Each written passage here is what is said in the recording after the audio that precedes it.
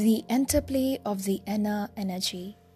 In order to make this subject clear, it was termed Hatha, that is, Ha and Ta Yoga, a combination of two Bija mantras.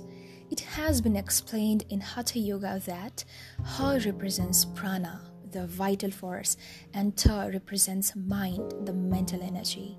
So Hatha Yoga means the union of the pranic and mental forces. When union between the pranic and mental forces takes place, then a great event occurs in man. This is the awakening of higher consciousness.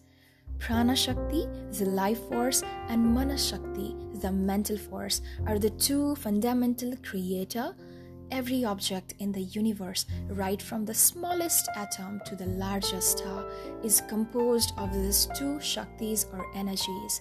When they interact with each other, when the interplay of these two Shaktis takes place, then creation begins to unfold. When these two Shaktis are separated from each other, or they are dissolved back to their source, then creation is dissolved. That is the great pralaya, that is the total annihilation of matter. In the field of physics, also this speaks the same lines. All the matter in the creation is alive. This is the first point, and it is also consciousness. This is the second point. Therefore, everything has potential consciousness and everything is alive.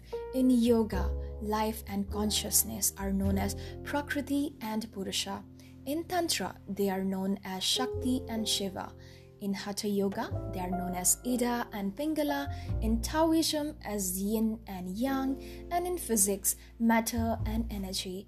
They have their own names in different times, in different philosophies. This physical body, as it is seen, is the gross perception.